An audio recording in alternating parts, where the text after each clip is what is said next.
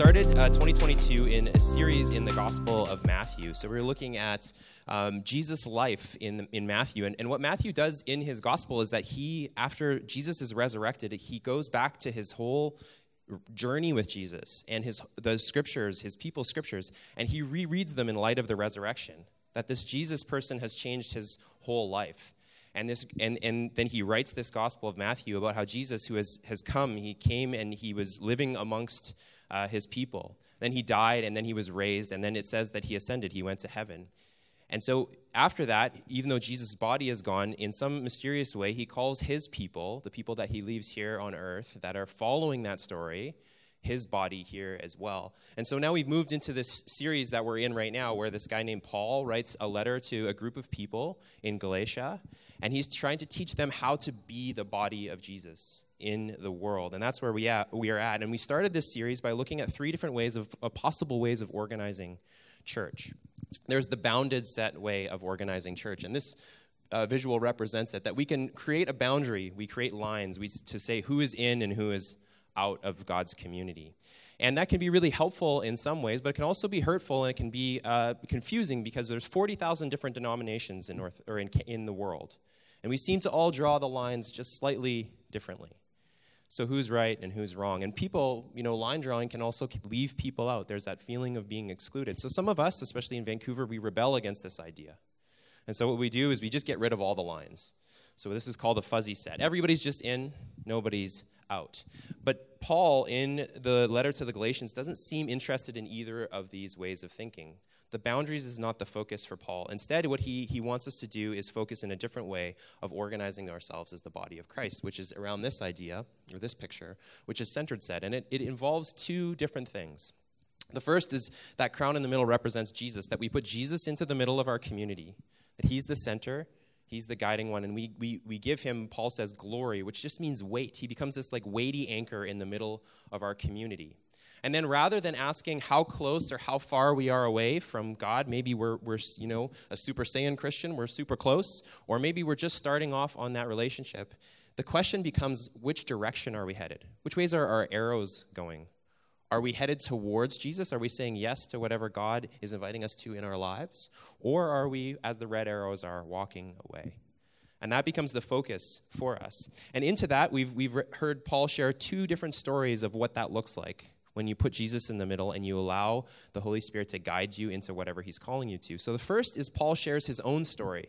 If you remember that was the second sermon that we did, that grace for Paul is always embodied. Grace is not an idea, and that's part of what makes bounded set, is we try to take ideas and we curve them into boundaries.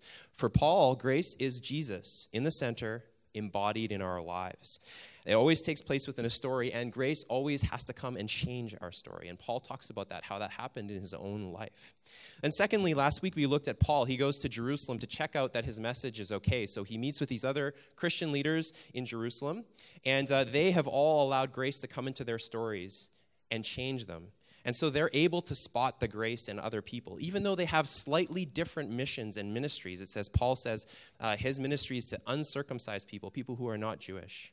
And they have ministry to circumcise folks. They're able to spot the grace in each other, and therefore that allows them to bless and not curse. And when we do that, when we put Jesus in the middle, this passage teaches us that if grace is in the middle and we focus on that, we've experienced it in our own lives, we can see it in other people, and it allows us to partner with each other rather than competing. Line drawing leads to competing.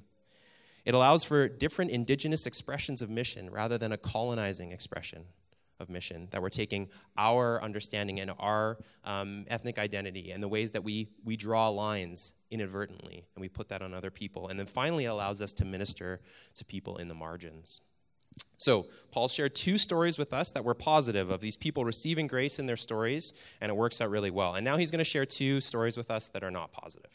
So we're going to look at the passage today, Galatians 2. We're just going to walk through it and look at the next story that Paul shares. So verse 11, he writes, when Cephas, who's another name for Peter, came to Antioch. So just to point out, he is not in Galatia with Cephas. He's talking about a story that happened elsewhere. So when Cephas came to Antioch, he says, I opposed him to his face because he stood condemned. In the previous passage, Peter had a really positive experience with Paul. They both extended grace to each other, even though they were in different spots. But something's happened. Peter has got off the rails a little bit.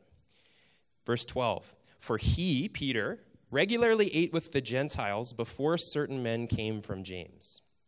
So there's something happening in and around food here that we need to understand. So last week we talked about circumcision. Super fun week. If you weren't here, unbelievable, so exciting. Can't believe you didn't come. But this week we're going to talk about food, and this again is a very foreign idea to us because this is, remember, we got to remember we're reading an ancient letter here, an ancient text. So we have to go back a little bit, and we're going to do that by looking at Peter's story to understand the importance of food and meals in the ancient Near East. So in Acts 10, you can go and read this later if you want, it describes how grace enters into Peter's story. So Peter is, we meet him, he's praying on the roof. He's, as you do. And so he's praying up on the roof. Peter is a Jewish guy who is also a Jesus follower. So he's up there praying on the roof, and he has this vision of a blanket with all these unclean animals coming down on it. So here's the first thing we need to know and understand. For Jewish people, meals are really important because of what you eat. What you eat. So you may have heard of the kosher food laws that they have, which means that there's certain things that they don't eat. It's a boundary marker for Jewish people. And so you can see it in this diagram here. The Jewish people understood that they had received the grace of God, that's kind of the green circle, to become the people of God. God had chosen them, not because they're awesome or they're great, but because he chose them to be a light, that his power would be shone through them, just like we sang this morning. And then God gives them the law, which is this black circle over here. So the kosher food laws, if you are my people, you've received grace, then you're going to be, you need to obey this. You need to eat differently. And what happens is those two things get pushed together. This is what we do when we make boundaries, that the people of God become synonymous with the ways that we live our life. And this is what's happened for the Jewish people. So Peter sees all these unclean animals come down on this blanket.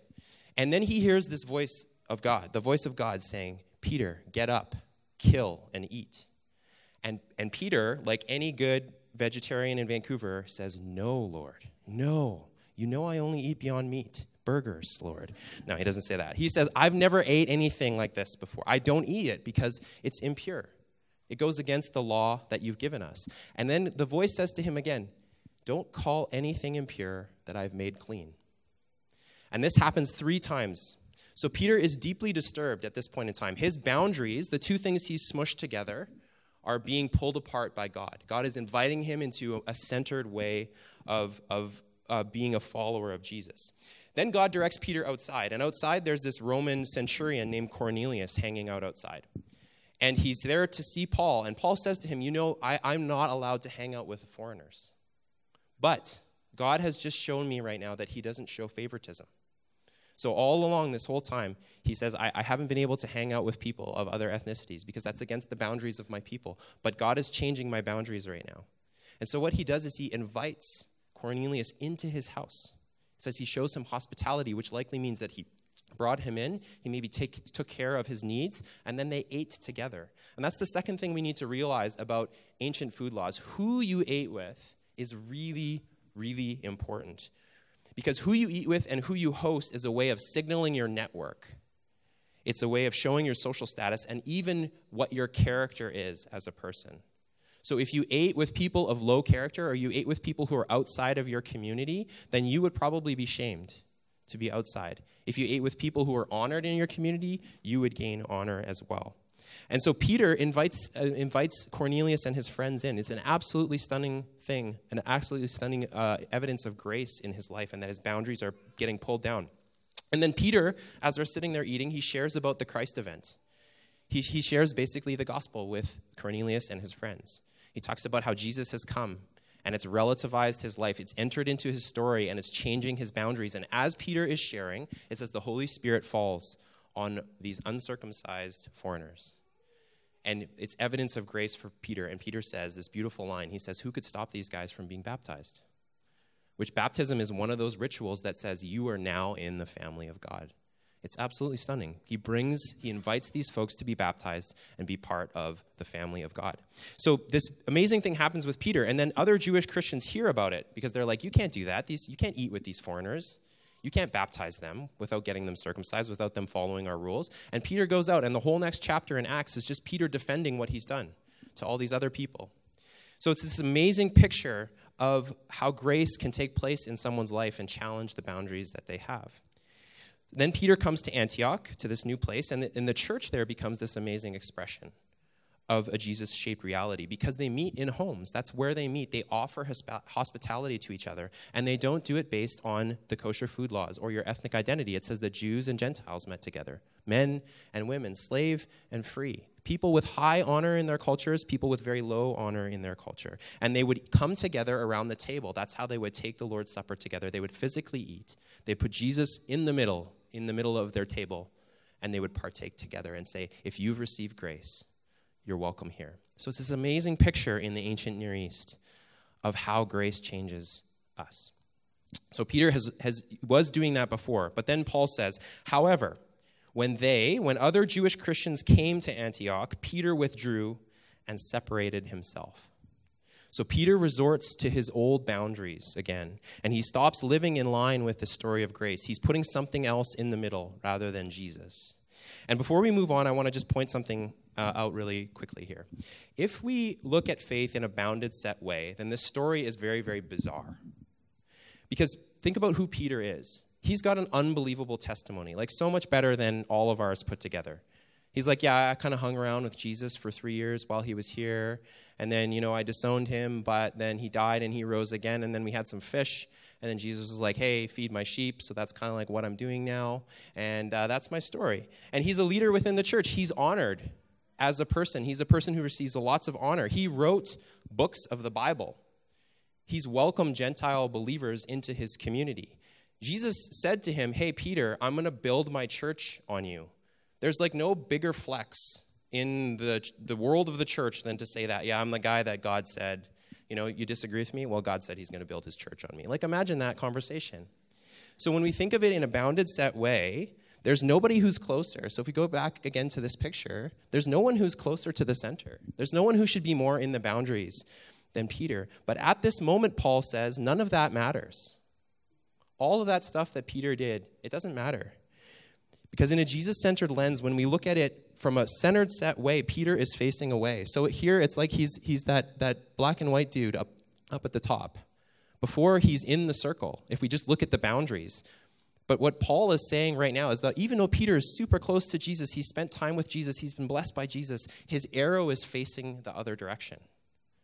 This is why it's so important for us to understand that Jesus and the Bible is not about bounded set, it's about centered. Peter has put his old boundaries up. And I want to say this because I think many of us still look at faith in the bounded set way. And I'll just say I do too. It's the way that I've, for very, very long, looked at my faith. I think that I'm a Christian because, I was baptized. Or, I didn't sleep with my boyfriend or girlfriend in university. Or I give a lot of money. Or I went on a mission trip. Or I serve every week. And all of those things are great. Those things are fantastic. Those things are good. But Paul's focus is on a very different question when he's talking about Peter here. And he wants to challenge us in the same way. He's asking not the bounded set question, he's asking a different one. He's asking about the arrows. Which way is your life trending? Which way are you facing? We sang again this morning talking about Pentecost Sunday, and Paul will pick up on this later in Galatians. Are you listening to the voice of the Spirit? Are you partnering with the Spirit? Wherever he's inviting you to become more like Jesus. And I appreciate, Cindy, you sharing that in your life. Where are we becoming invited to become more and more like Jesus? Or as we've been saying in this series, is Jesus at the center? And is your life turned towards him? And right now, Paul is saying that Peter's life is faced away. It's faced in the opposite direction. This disciple who's done so much doesn't have Jesus at the center at this moment. And that's the reason that Paul is so concerned. So the question for us is why? Why would Peter stop eating with uncircumcised people? Why would he stop eating with these Gentile believers? Well, here's what the passage says. Peter withdrew and separated himself because he feared. He feared those from the circumcision party. So it's fear that's driving Peter away. This is an emotional response. That's what Peter is talking about here. And here's why this is so important for us. I've read a couple books by this psychologist. His name's Jonathan Haidt. He's great. He's not a Christian, but he's phenomenal. He's wrote a couple of really good books. And one of the pictures or metaphors that he gives is really helpful to me. It's called The Elephant and the Rider. So you can see the picture here. The elephant describes our emotional brain. This is our emotions. And the rider describes our rational brain, our maybe mental faculties and capacities. And Jonathan Haidt is very concerned with moral decisions that we make. So he asks the question, like, how do we make moral decisions with these two different competing things in our lives? And what we often think is that it's the rider who's guiding everything. The rider is guiding the elephant around on the journey. But here's why this is such a great picture. Who wins in a fight? An elephant or the rider? And don't think of like Dwayne Johnson sitting on top of like a tiny elephant. This is like, think of like a jockey, okay? Like it's a tiny little guy. So who are you putting your money on? The elephant or the rider? The elephant wins every single time. And that's not rocket science. But what's really interesting is what the rider does. What does the rider do? That's what Haidt's interested in. When the rider's like, hey, we should go this way, and the elephant's like, we're going this way. What does the rider do? He can't get off. He can't get out of the body. So what Haidt and his team showed, experiment after experiment, what happens is, in those moments where our brain is telling us to go this way, and our emotions are telling us to go this way, the rider starts to rationalize the direction of the elephant. Our brains rationalize where our emotions are going. And that might be, so this might be a bit ethereal. Let me give you a quick example. I am trying to lose a little bit of weight as I pull up my pants. That was really, that was subconscious. I think I need to go back to counseling. That was really weird. So I gained a little bit of weight over COVID, over the winter, and I'm cycling again, and how fast you go on your bike is directly proportionate to, especially climbing, directly proportionate to how much weight you're carrying. So I'm trying to lose a little bit of weight, but in my job, and I do consulting on the side, especially in my consulting job, I find that so many meetings take place over meals. And I'll get invited out for lunch here, there, and the other place. And oftentimes, one of the offices I consult at is right beside a Tacofino, which is kind of awesome, kind of terrible. So I go in, and the rider, my brain is like, okay, we're going to eat healthy. It's just lunchtime. We're just going to be wise about what we take in. And then what happens is I step inside, I sit down, and the elephant is just like, nachos. Nachos and a beer right now. And what happens is really interesting, and what Haidt is trying to say is that what happens is the rider knows that I should be headed in this direction, but what I find myself doing is slowly rationalizing. Well, it's cheat day. It's usually not cheat day. Every day is not cheat day. Or like, well, you rode here on your bike, so it's, or you're going to work out tomorrow, sometime this week. And what happens is the rider will slowly start to rationalize where the elephant wants to go. And maybe you guys can relate to that in your own life. Here's why this is important to us and to our faith. Most of us think we believe what we believe because it's right, that the rider has got us there, that we've rationalized ourselves to that place because it's obvious. We'll say things like that. It's obvious. It's logical. The rider is in control. But if Jonathan Haidt is correct, and I think he is, then the way that we come to a lot of our beliefs, not all, but a way that we come to them is that we're actually way more emotionally led than we'd like to believe. We rationalize what we believe because we're already going there emotionally. And this is true whether you're a Christian or whether you find yourself in a place of like deconstruction or whether you're an atheist. One of the times this became most clear to me, I used to work in campus ministry, and we invited this guy. His name is Erwin McManus, and I don't agree with everything that he says, but he's probably one of the most gifted evangelists I've ever spent time around. He was doing a talk. So he talked for like 45 minutes or whatever, then he opened it up for Q&A. So some people asked some questions, and then this guy stood up. He was obviously agitated. He stood up and he said, I'm an atheist, and you Christians are idiots. And he said, it bothers me so much. And Erwin put up his hand and he said, I'm sorry, I'm just going to interrupt you for a moment. I'm so sorry. I'm so sorry that that's been your experience. He said, who hurt you? Who hurt you? And the whole tenor of the conversation switched. See, that person was standing up and he was just saying, rider, rider, rider, rider. And Erwin started talking to that person's elephant. And the whole conversation shifted. And he told a story. He told a story of how he had been hurt and people in his family had been hurt by the church.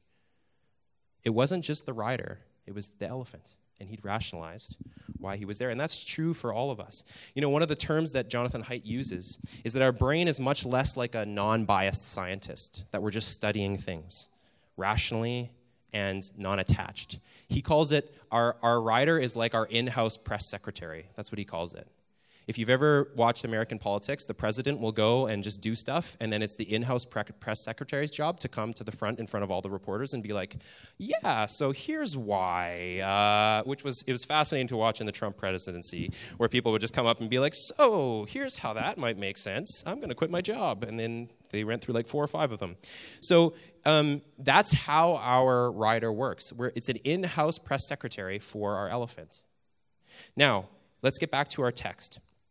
Emotions are not bad. Emotions are not wrong. The elephant is not your enemy. But Paul is saying that our elephant can cause us to walk out of step with grace, to not put Jesus in the middle. And Paul is saying that deep emotions are things that move Peter away from having grace embody his life. This is why it's really, really important. That's why we're talking about fear. It's not just because we need to talk about our emotions. It's because it causes us to walk out of step with grace. Now, this word fear here can be translated one of 2 ways from what I understand. The first way is fear, what we read, which is more of an individualistic emotion. And if, like, I'm afraid, that would be the way that we would say it. The second way, though, that it could be described is it says, I wanted to show deep honor for. So, I want to show deep honor for. So like, for example, that Peter wanted to show deep honor for the people who were coming from the circumcision party. And that's a more collective emotion. And I mention that because some of us here may be in that space instead, where we have more of a sense of, it's not a fear, but it's a sense of obligation to our family or to our parents or to our tribe. And so when I use the word fear, I'm going to be addressing both of those things. You can think of it in both of those terms. So either way, though, fear is an uncomfortable emotion, and it makes us feel, or at least I'll just speak for myself, it makes me feel weak when I have fear in my life. And that, again, gives the rider more reason to rationalize. That gives me more power if I can rationalize why I'm afraid. And this, unfortunately, because I'm not in touch with the elephant in my life, gives fear even more power. I mentioned before that if you're a bounded person, so we'll go back to that idea in those pictures. If you're a bounded person, oftentimes your greatest fear is that you're going to become fuzzy. And so what ends up happening is you become more entrenched in being bounded. But if that's your emotion starts with fear, then what the rider does is the rider comes along and it demonizes those people that are fuzzy. It says, those people, idiots, can't believe those people. They're just so naive about how life works. I can't believe that they would even call themselves Christians. They're not Christians. They're more interested in their own authenticity. And our rider is working because we're afraid. Because we're afraid of becoming like those folks. Or to use collective language, if the fear is that my tribe is a bounded group of people, and you can think of this in many different ways. Maybe, for example, and I'll speak for myself. If my tribe is a theological bounded set, the way that I understand God, a systematic way of understanding God. And I know if I become centered, that my tribe is going to think of me as fuzzy. They're going to shame me. And that's going to influence my decision. It's going to cause fear. And if I'm not aware of that fear is driving, I'll start to rationalize, yeah, those fuzzy people. I can't believe it. But all I'm trying to do is avoid shame in my life and keep honor. Or I'll say this, in our community here, if you are a non-Caucasian person, especially we've had the privilege of having a lot of Aboriginal folks here, and I've watched this happen again and again. If they are part of a group of people, Aboriginal people, or many other cultures are like this too. If you take your faith seriously, your tribe will shame you for becoming white. And if that fear and that shame is what's driving your decisions, you're going to be afraid, but you might rationalize it. Rationalize the reasons why if we're not in touch with the elephant in our lives, because we're going to lose honor, and we don't want to do that. The same thing is true if you're fuzzy and your greatest fear is becoming bounded, then you're going to, that emotion is fear, and you're going to become more and more fuzzy, but you're going to rationalize it. Do you understand? Those bounded people, they're not even Jesus followers, they're hypocrites and Pharisees. We're going to demonize the other group of people because the fear is that we're going to move over there. Or, again, if your tribe is fuzzy set people, which makes sense in Vancouver, like Vancouver is just filled with fuzzy set people when it comes to faith. You, do whatever you want. And if you take your faith more seriously, maybe people in your tribe people that are your friends are going to see you as becoming a bounded person. They're going to be like, oh, you're just like the rest of those evangelicals, aren't you? And again, it's fear. It's fear that's driving us. It's a sense that we're going to be shamed and lose honor within our community. And so what we might do is rationalize our decisions. Well, I'm just not taking my faith so seriously because I'm busy or because I'm kind of unsure. So we think we're being rational is the issue, but it actually is being driven by fear. That's what Paul is getting at here with Peter. And the big problem here is that we become more entrenched in our positions and run by fear rather than being centered on Jesus and free, which is what Paul is concerned with in this passage. That's why knowing our stories is so, so, so important, and why Paul keeps talking through stories.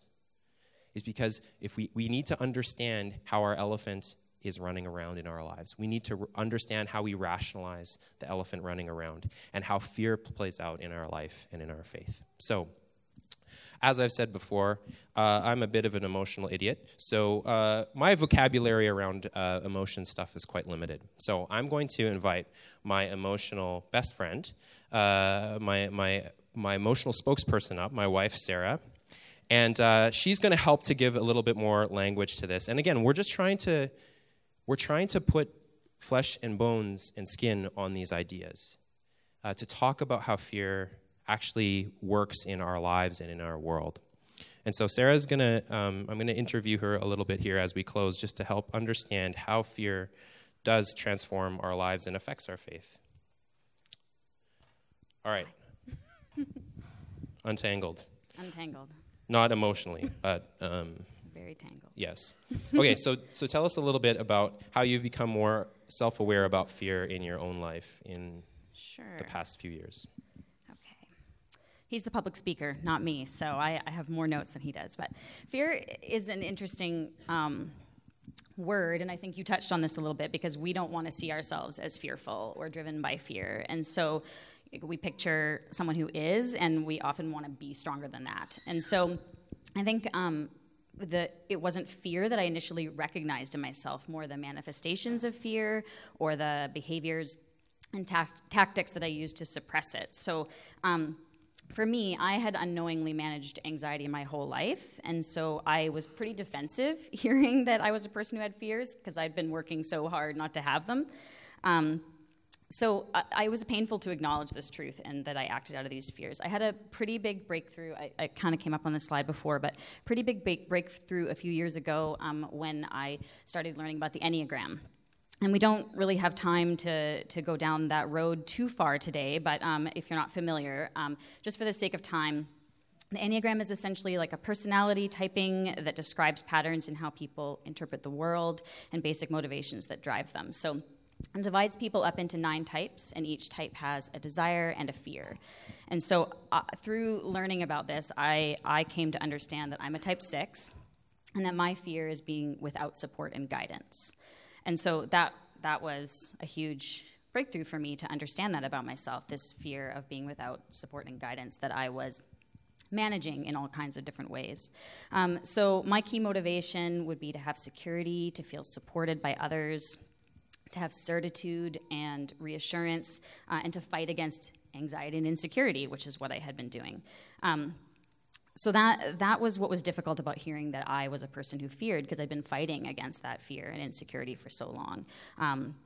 The truth is, my fear of being without support and guidance caused me to constantly look to outside sources for security. And when you hear the word security and fear, like, don't think literal. Like, I'm actually quite brave about a lot of literal things. And so it's more of a soul safety, like a soul security. Am I okay? Am I going to be okay? Am I going to have everything that I need? So this can lead me to be too loyal to a bounded set, because I'm finding that security outside of myself, or it can lead me to become disappointed and disillusioned with a bounded set and to push back against it. And I think the term I've used with you before is sometimes I just want to light a match and throw it on things, because I've lost trust in it. And so as I came to see that was what fear was doing, it was taking guidance and support outside of myself and outside of my faith and putting it in other people and in bounded groups. Yeah. Mm-hmm. And how has that erected boundaries or caused you to maybe like demonize people in your own? I think I'll come to this later on about Okay. how I move the boundaries, but I think for Should me... I move on to the next question? Yeah, please do. Okay, all right, good. We practiced. We sorted it, yeah. It's my fault. Okay, so the Enneagram tool has been helpful in understanding fear for you, but it also talks about how everybody manifests fear in certain ways. Yeah, so I mentioned that I'm a type 6 and that I have fears of lacking support or guidance, but that may not resonate with you. So every person has something that they fear, and we're mostly unaware of it. And it's generally related to what makes us feel okay in ourselves or successful or acceptable to other people. It informs our actions and our decisions in the way that we interpret the world around us. And so... So you'll see here on the screen, this is just a summary, but you may find yourself there. You may see I relate to this, or it may be something that you need to spend a bit more time thinking about how does that actually manifest in my life? I don't realize that is the fear underneath what I'm doing. And each personality type can really be driven towards bounded or fuzzy, but I would say, we were talking about this last night, and I would say actually, I think all of us are actually driven toward bounded because we're looking for how we're okay in who we are. So if we can find other people that are like us, or we can find a scenario where we say, oh, this is where the line is, then I'm okay. So I think we're much more, all of us, regardless of what we're fearful of, are looking for that safety in where the lines are. Yeah, good. Oh, and I did want to say one other thing. Just in terms of learning this about ourselves, it's not so that we can become more enamored and focused with ourselves. I know that's often the pushback on let's look at ourselves and learn about ourselves. But you mentioned this in the last sermon, and the point of knowing our own stories is actually the exact opposite. It's actually so that we can bring those stories into God's story. We can make his story primary, because when we're not aware of our fears, how can his love cast them out? When we don't even know what we're afraid of, when we don't even know what to bring to him, what fears are driving us, how can he bring healing to those spaces? And so the very point of knowing more about what fears are driving you is so that it is not the primary story, so that it is coming in under God's story. Yeah, good. Well, I'll just mention really quickly, I'm an Enneagram 5, so one of my fears, up on there, is of being incapable and uninformed. So that is also related to the identity that I have. And it causes me then to demonize people who are incapable, or I see as uninformed, and creates a bounded set around me. And it's really tough when you're always right. I just have to be honest with you all, okay? It's just that's the cross that I bear. And but it's just really, that's one of the ways. And both of us, actually, as we were chatting last night, we realized we move more to bounded set. Yep. But it's so interesting, this passage here, the next verse it says, then the rest of the Jews, so Peter does this hypocrisy in his own life. And it says, the rest of the Jews joined in his hypocrisy, though even Barnabas was led astray. And I think as a leader in the church and leaders in our family, it's so important that we're aware of our fears so that we're not also doing the same thing. Mm-hmm. And so working on that in ourselves. So let's land the plane here. How can we stop fear from running our lives? How do we stay centered rather than continuing to make and create new boundaries? Well, I think I'll speak for us, since this is something that we sat down and talked about for ourselves, and I'll speak to what I realized for us, is that when these fears, my fear of being without support and guidance, your fear of being incapable or incompetent or not knowing enough, when we allow those fears to run us, in this last season, some boundaries went up, and suddenly we found ourselves on the outside of it. And it was the boundary line's there. We thought we were in, but now we're being told we're fuzzy and we're on the outside of the boundary, actually. And you'd think for some people, well, forget it then, I'm going fuzzy and there is no boundary and I don't like boundaries. It's actually not our temptation. Our temptation is to say, okay, then the boundary's over here. You're actually out. We're actually doing it right. We're actually inside. And so I think that the temptation for us when our fears rise to the surface, I'm on the outside, I don't have support and guidance, these other people think I'm incompetent or incapable of doing my job. I will draw boundaries where now I'm in and they're out, and we're all going around doing that to each other. And so we have this opportunity in this time that, my fears have come to my door, that I don't have security and guidance in the way that I thought that I did in my group. You have been, you've had people challenged to say whether or not you're competent in your job or whether you really know enough to do what you're Nobody doing. says that, by the way. This You is have going people in your online, home so for the record. who challenge you and question your competency. And so, this could cause us to retreat to the safety of our boundaries where we know we're okay and we can, like you said, demonize or vilify others. We know how to self-medicate our fears in that way. But we have an opportunity to meet Jesus in our fears, to choose to center on him instead of looking to a group or a system to anchor us. So you can put your worth in Jesus and hear him say that you're enough. And you can look at him and say, you're the one with all the wisdom and the answers, and I don't have to. That doesn't have to be my identity. And I can look to him as the one who is my anchor and never leaves. And so we have this opportunity to choose whether we want to create a different boundary around this church and say, look, this is actually the boundary and we're in, turns out. Or we have this opportunity to not pour that bitterness in to our community and instead say, these are my fears, and my fears have come true, and I need to turn towards Jesus and say that is where I can find safety and security. That is where I can find my worth and my identity. Our fear can drive us away from him and can make us blind to the fact that we're riding that elephant, or it can bring us to him. We can bring those fears to Jesus. Yeah, thank you. I'll just close with this passage that Paul says in verse 20, and we'll be looking at this more next week. He says, I have been crucified with Christ, and I no longer live, but Christ lives in me. And this is the same thing that Sarah's talking about, that we learn how to take that Christ-shaped life of dying to ourselves, being honest with our fears, with each other and with Jesus, but to learning to die to ourselves and rise and become new human beings that are able to put Jesus in the center and allow him to become our identity rather than any other way that we would put people on the other side of that, demonize them, throw vitriol at them. And so that's the invitation for us, to die and rise, to allow Jesus to become our life and our hope, be honest with our fears about it with each other and with God, and allow him to minister to us so that we're able to live in freedom rather than fear. Let me close in prayer. Father, we thank you so much for the opportunity to come to you and to learn from this text. It's very surprising in many ways, I think, that this is the focus, that there is fear happening and driving people to become bounded and walk away from being centered on you, creating division in the church in Antioch.